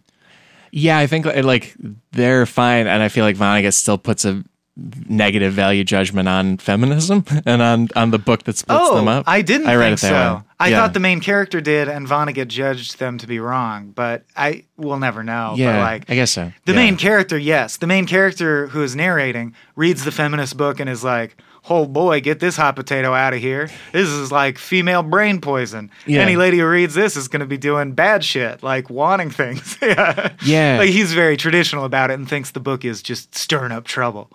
And it gets worse because the punchline of the story is he's like, and I gave it to my wife, and his friends are like, you let your wife read it? And he was like, yeah.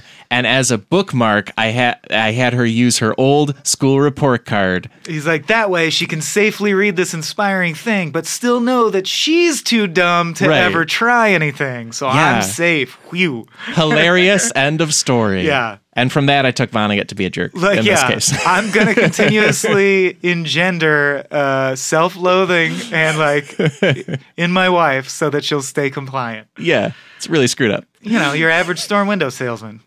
Yeah, that's what they do.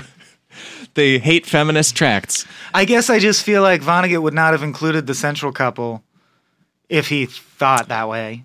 That's Like, true. why would Yeah, that that's even be true. the action of the story, you know? Yeah, that is, yeah, there is something there. Yeah, like why have them? Yeah. Next and last story, And of the book. certainly least. Yeah, I hated it. And it's called Hal Irwin's Magic Lamp, and it bears repeating. Vonnegut rewrote this story to include it in the modern day. So like late 90s Vonnegut rewrote this, signed off, and put it in the book. Ouch. Yep. Yep. It involves a lot of who's doing English. intro? Yes. Oh yeah. Well, that's another thing, but I It's not didn't. great. I didn't include his lines in my Vonnegut. The main character in Hal Irwin's Magic Lamp is racist and imperialist, Yeah. and by the end is shown by the author to be that. Yeah. So I don't think, like when he says, me not that rich, but me doing very good for Chinaman, and you're like, oh my fucking Yeah. God, I Kurt almost Vonnegut. threw the book. It was, I oh, man. really do think that's a situation where Vonnegut knows how bad that is, and Yeah. that guy is bad. So I didn't include it in Vonnegut, but the guy is so awful that the whole story gives you crawlies. Yeah. Yeah. And I felt like the rest of the story wasn't strong enough to justify it even Maybe not. being Yeah, printed. certainly. Like, yeah. Yeah. Django Unchained's super good. I still don't know if it justifies Quentin dropping that many N-bombs. You know, it's quite a difficult equation. Yeah. So Hal and Mary Irwin. Mary is super doting wife who doesn't mind that they're dirt poor. Hal secretly isn't dirt poor. He's just been managing the family's finances totally without his wife's knowledge or consent, which he thinks will be really cute and fun because one day he's going to surprise her and be like, bitch, you didn't know it. We're rich. Like, here's our mansion. Here's our car. Here's our servants. You didn't know it, but I'm rich. Here, I give you the perfect life. And he thought a fun way to do it would be to build a magic lamp that looks like Aladdin's magic lamp that when you rub, a little light comes on. And he would pay a black American servant to portray a genie. And it explicitly says, and this is how I know Vonnegut knows this guy's brain is fucked up. It explicitly says he wanted a black woman because black men frightened him. Oh, yeah, that's true. Yeah, that's a card tip. Like you wouldn't. That's true. I feel like Vonnegut's saying this guy is a piece of shit. Yeah, yeah, that's true.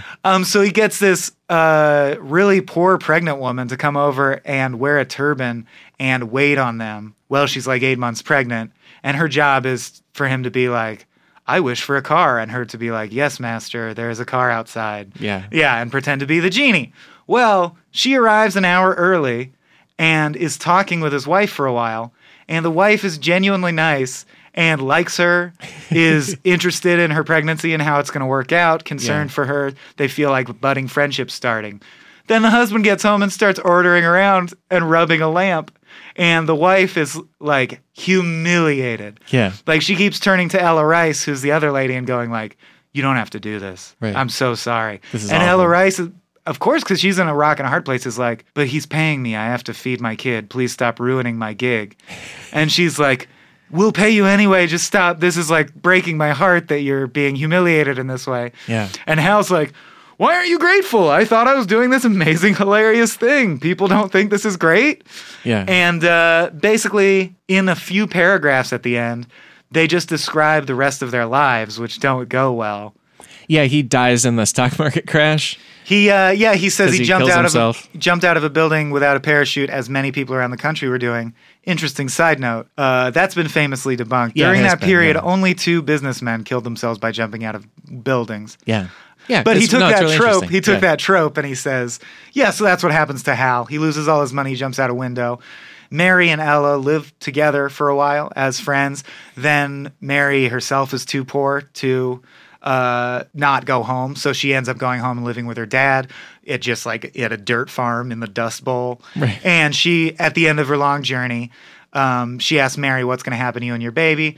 And Mary's like, actually, we have plenty of places to go, and there's a lot of people who said they'd help us. And she asks her dad, what is your take on this whole situation? And he says, well, the poor help the poor.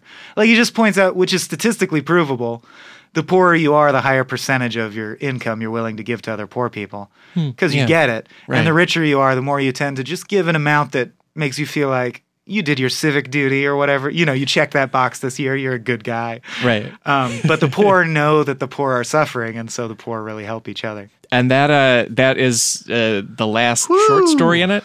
And then let's do a very small segment called Coda Time. Such a tiny Coda segment, time. you won't even know it's here and Coda it's gone. time. This is because he rounds off the whole collection with a piece written in the modern day called Coda to My Career as a Writer for Periodicals. And he talks about the 3 stories he rewrote and calls them fake fossils like the Piltdown Man because it's not actually an artifact of when he was a younger writer. And talks about his writing for magazines as a literary apprenticeship and talks about whether or not it's still worth writing short stories. And he says that art is for growing your soul, not for making money. So it's what it is, and there you go. Then he says that exact phrase again 4 pages later. Yep. He repeats himself too much, man. You gotta leave him wanting more. And then he wraps it up by saying that he now only writes for magazines when it's nonfiction and when they ask him to and when he feels like it. And he says, here's this free thing I wrote for an alt weekly in Indianapolis about Midwesterners and how great they are. And because I'm very self-centered, I loved it. Oh, yeah. You're glowing right now. You look so pleased. So great. We're the best. We're the chosen tribe. It's where the concept of Midwesterners being freshwater people comes from. People. It's one of my favorite Vonnegut things ever. So this really begins and ends with some stuff that blows me away. Yeah, where he's like, to be a native Midwesterner, you have to be born in a most peculiar circumstance, which is to be surrounded by millions of gallons of fresh water and no salt water whatsoever. I'm like, that is unique. I don't know that it imparts anything onto the child, but it's unique geographically. You got those Great Lakes up there, sure. And he also argues that he's like, people say Midwesterners are too stoked about our own Midwesternness. That's true, but also look at people from Texas and Brooklyn. They're even more into their thing, and they're crazy. Hometown love. And why don't we look back through the collection with a segment called Kurt Blurts? Oh my God, blurt, Becky, blurt. look at her blurts. Well done. Sir Mix-a-Von. Yeah. Let's look at some. There are, I think, less choice lines in this than most of his other books to me, but there's a few. I got 4. Oh, here we go. How many you got? I haven't counted them. I just have them in my notes. Okay. But there's not a lot more than that. And I bet Boggle rules. Like, I bet you're going to say some of the ones I have in mind, and I'll probably only have one or something. Let's just go back and forth, see where we get. Sure. Love Laughs at Locksmiths. Oh, yeah. Nice alliteration. That's the lady at the end of the one where she reads the feminist book, telling the guy's like, but how, so you do love your husband? Oh, we all thought you guys were falling apart because he moved out. You've been crying. She's like, no, we love each other. We're just going to go back to dating to bring like a freshness and give me space to thrive as my own individual. And he's like, well, how are you going to fuck? Not those words, but he does, which I think is incredibly forward for a Vonnegut character. The window salesman is like, well, how are you going to make love still? And she says, love laughs at locksmiths, which is a good bit of alliteration off the top of her head. This is him in the intro when he's talking about how important Alice was to him. He says, the boundaries to the playing fields of my short stories and my novels too were once the boundaries of the soul of my only sister. She lives on that way. Amen. And then into the thing. I don't know. I just really like the way good. I can't respond. Off. It's too sacred. Not going to make a joke about that. Yeah. Hell is other people, said Jean-Paul Sartre. Hell is other real people is what he should have said, which I think is really interesting if you unpack the greater point in that section. He's talking about how, in his perception, TV gave people all these fake friends they can have that feel like an extended family. And they're like literally a show called Friends where people are just your surrogate friends. And his point being that he thinks that somehow deadens actual social connection. And, of course, I just think it's interesting because someone who lived before books could have said that about books because books are full of fake people. And I now, as I age and calcify into, like, what I like, I feel that way about things like Twitch streaming, where I'm like, you're watching a stranger play a video game? Get a friend and play video games with them, you fucking nerd. You can check me out on Twitch, Swaim_Corp, but I would never watch one. I will make them. I would never watch one. Alex. Right. That's the difference. I understand fully. I just like the way you plugged it. We're like, well, we're in this business. I'll make whatever the kids want, but I don't get it.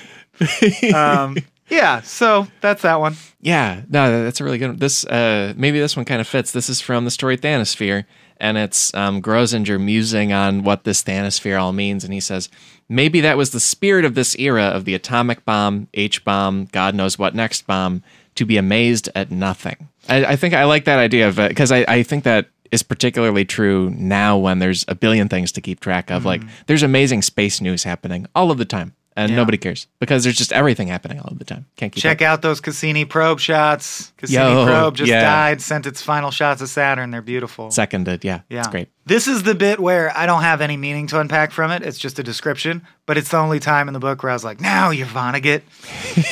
And as I said, it's from the brutal war one. Yeah. Called what? Where he gets Is it Souvenir? Souvenir, yeah. Quote, Eddie and Buzzer and the old man and the blonde found themselves behind the wall where the blonde had said the Americans could swap their uniforms for the watch and civilian clothes. In the uproar, during which anybody could do anything and nobody cared what anybody did, the blonde shot Buzzer in the head. That's a very curt way of depicting brutality, and it was just nice to see him shining through there. This blurt, this is from A Present for Big St. Nick, and I felt like it was very God Bless You, Mr. Rosewater, or something like that. I was like, oh, there's him doing his thing. And it's after Bernard O'Hare, which is also a character named after a friend of Vonnegut. Bernie O'Hare, the enforcer, punches out Nick, and all the kids are very excited, and Vonnegut narrates, they were too innocent to realize that nothing had changed in the economic structure in which their parents were still embedded. In so many movies they'd seen, one punch to the face of a bad guy by a good guy turned hell into an earthly paradise. Yeah. The kids think everything's fine because Dad punched Santa, Yeah. but Santa's going to have them all killed. Yeah. Right, they're going to die soon. Yeah. Fun note for if you are reading this one along with us or plan to read it. I was delighted reading that story because I cast Bill Burr as Bernie O'Hare in my head. Oh, that's great. I highly recommend imagining Bill Burr as Bernie O'Hare in that. That's super fun. My last one, which is my favorite one, is he likens short stories to, quote, a bunch of Buddhist cat naps. Yeah. And I've never been on board with his conflating meditation and reading. Till now, this one sold me. Oh. I'm like, oh, you packaged it in a way that I'm like, yeah, I agree. Okay. There's something nice and meditative about reading a short story. Yeah, there is. And I love short stories. I love it as a medium. I have a special fondness for it as a dead medium, basically. So thinking that they're special is cute. I like it. Yeah. They're like little meditative journeys. Well, yeah, it makes it very exciting to sit down with one. Like, if you just think of it, I'm going to read a short story. It's like, okay, sure. But if I'm going to take a Buddhist cat nap. Or yeah, as he describes it in the intro, then I would share that story with my dad, have him sit in the chair, still warm from my teenage butt. That's an odd phrasing. I also loved he does the that's what she said, like he's not aware of some of the entendres he throws out in the sewer pipe really? story. Did you notice? Like, I'm sure they're not intentional, but the guy's like, my name's Mr. Pipe. Well, don't you think your wife's sick of talking about pipes? No, she's very interested in pipe. It's like, do you not get what you're doing, Vonnegut? Phrasing. Yeah, he has a lot of phrasing moments. Yeah. Well, that's great. I think I have two more from this, just celebrating the Midwest thing. Do it. So I'll do it back to back. One is, human beings come into this world for their own good, as instinctively territorial as timberwolves or honeybees. It's not even Midwest specific. It's just great. And then when he rounds off the whole thing, he says, what geography can give all Middle-Westerners, along with the fresh water and topsoil, if they let it, is awe for a fertile continent stretching forever in all directions. Makes you religious, takes your breath away. Illinois. Lock it up. Just the governors. No, part 3. Snake Plissken in Escape from Illinois. In the future, Illinois is a death land. I'd love to see just like, Snake hang gliding in and people like, oh, how are you, Snake? We're going to shoot at you now. It's not the accent. We're from Illinois, don't you know? Well, by way of Minnesota. I like that the supernatural third movie, or the very, very natural third movie, would be Escape from Chicago, but instead it's Escape from Illinois. So he's like in fields and stuff. Yeah. That's why you can't escape. It's big. It's mostly empty space. Hard to get out. His greatest weakness is not having like a reliable car and just a map of the interstates. Yeah. Oh, man. Well, speaking of fun characters, let's do a segment called Recurring Characters Update. And we'll have fun with the characters and their updates. They're back. As we talked about, George Helmholtz is in a bunch of these. No Talent Kid, Ambitious Sophomore, The Boy Who Hated Girls. He's also in one short story in Welcome to the Monkey House called The Kid Nobody Could Handle. And then he is very differently in The Sirens of Titan. He is one of the aliases for the Martian spies who capture our main character. And it's a lot of fun. There's also, like we said, a lot of storm windows and doors salesmen. We can probably do a sub-segment of Kirk Cameo. Kirk Cameo. Kirk Cameo. Because, like you said, Michael, it totally makes sense that Kurt's stand-in, when he has a stand-in in the stories, is a nameless financial advisor, storm window and doors salesman who is just showing us the characters and having thoughts about them. And yeah, there's only a few more. Bernie O'Hare, a boxer and a present for Big St. Nick. That's the real name of a friend. Nicknamed the Shenandoah Blaster. That will come up later. Will it? Yeah, from me. In my recommended reading, yeah. Oh, cool. I was like, he has a bunch of Shenandoah Blasters in all his books? Yeah.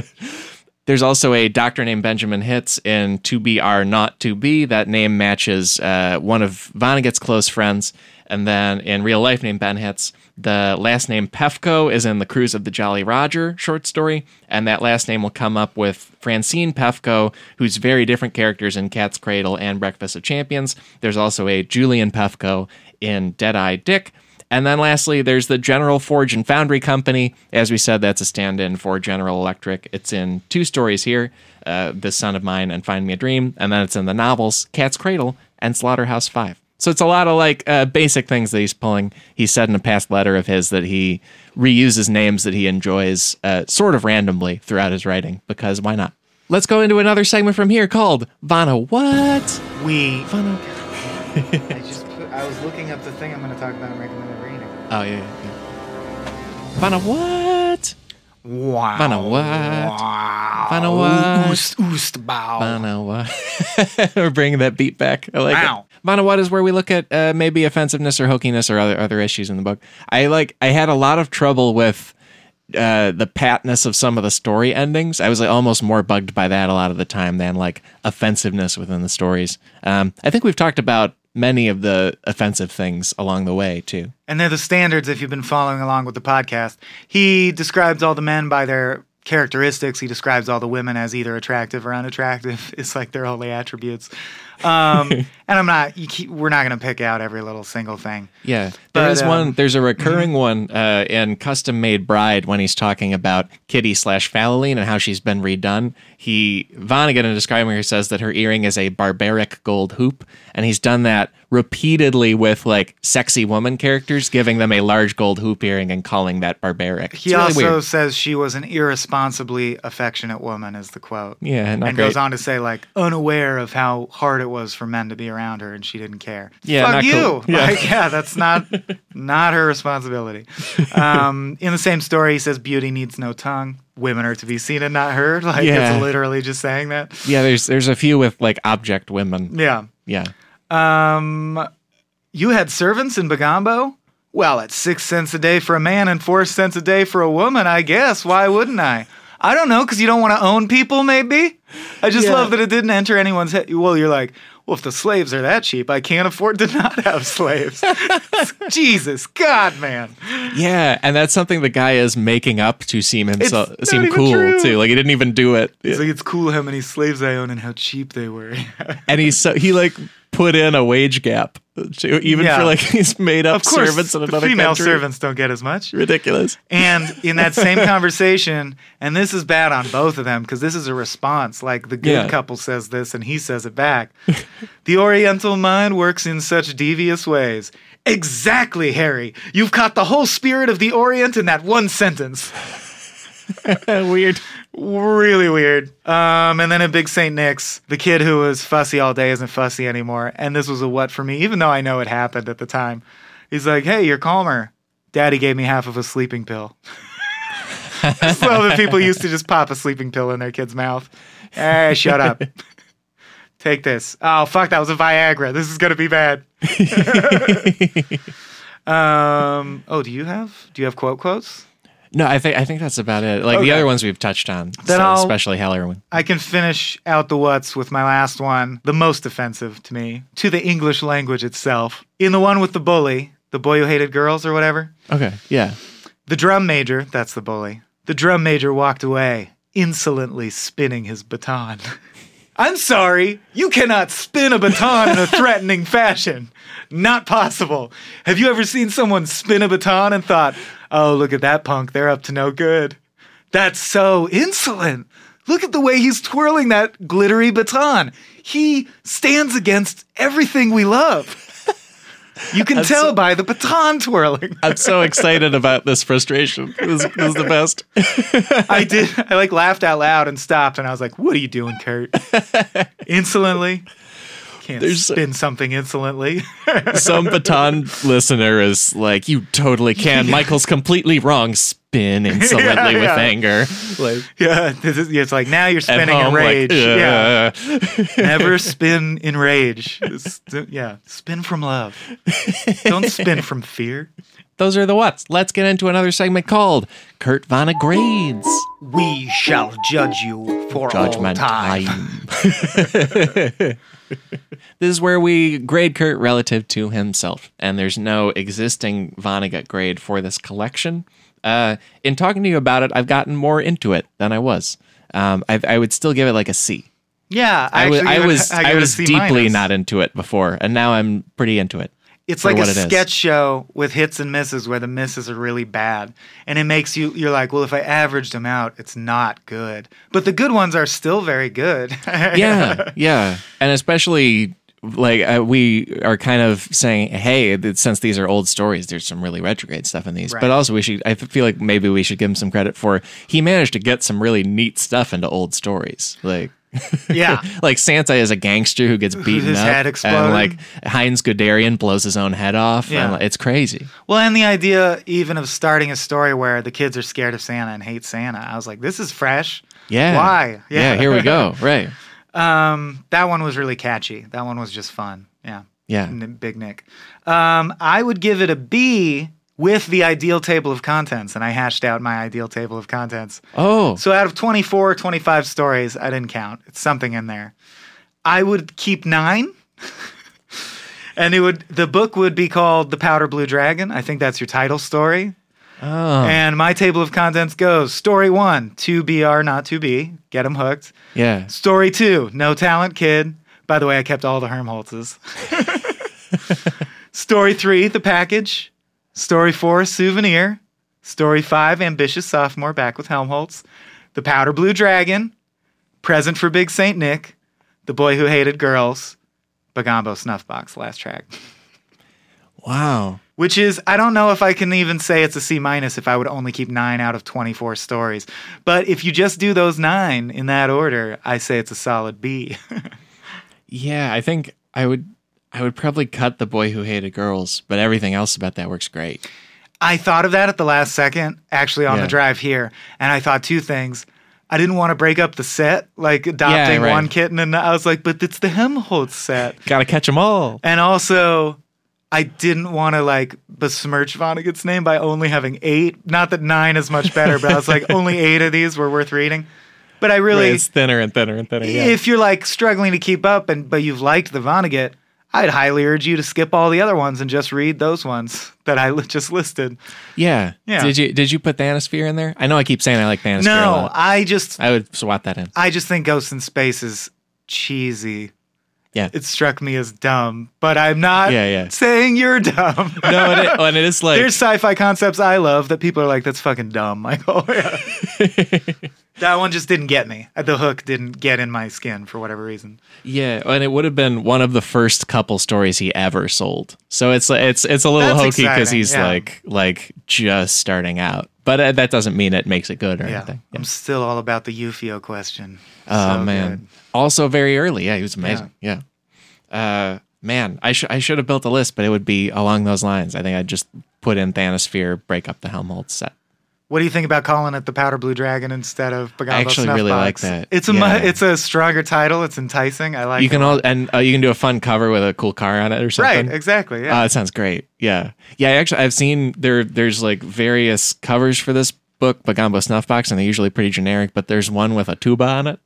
right. Because of all Just the 'cause Helmholtz there's several stuff. band stories. Yeah. That would be the other fun angle, I think, for a cover or a title or something, is like band stuff. But Yeah. Powder Blue Dragon's a really cool way to go. Yeah. Yeah. Yeah. You could call it, like the George Helmholtz mysteries. Yeah. It's like a really low stakes house. Something's wrong with a kid. He has no human understanding, but he has to figure it out anyway. Right. But all that happens is they play Stars and Stripes forever at the end. Yeah. Right. They try to beat some other town in a competition. And they do. Usually. Yeah. Well, speaking of tales, let's get into, I think, our last segment called The Related Reading. Tail end of the Related reading. Related reading. Ding-a-ding. Related reading. Ga-dong. Related reading. Ah. And I think I just have 2 for this one. I have 3 songs. Oh, cool. There were a lot of stories that touched upon classism, but a particular kind of dated classism, like the petty classism of being very wealthy, but you're not the guy on the mansion at the top of the hill and it bothers you. Yeah. And so I highly recommend the Simon and Garfunkel classic, Richard Cory. Song based on a short story. You could read the story. Oh. Yeah, Richard Cory actually is a short story, but I prefer the Simon and Garfunkel song telling of Richard Cory. The story of the richest man in town who nevertheless kills himself because he's so unhappy. Oh, it's by But powerfully told. Edwin Arlington Robinson. Is that right? Sure. I just rapidly Googled it. I like the Simon and Garfunkel version. Cool. Yeah, that's that. That sounds great. Yeah, well, because also in this book, Vonnegut recommends reading a bit too, like Flannery O'Connor. You should check her out. And my two are both other short story writing situations and pretty standard. Flannery's a must read. She's yeah. amazing at short stories specifically. Yeah. And one of the other ones I'd recommend is it's just called The Nick Adams Stories.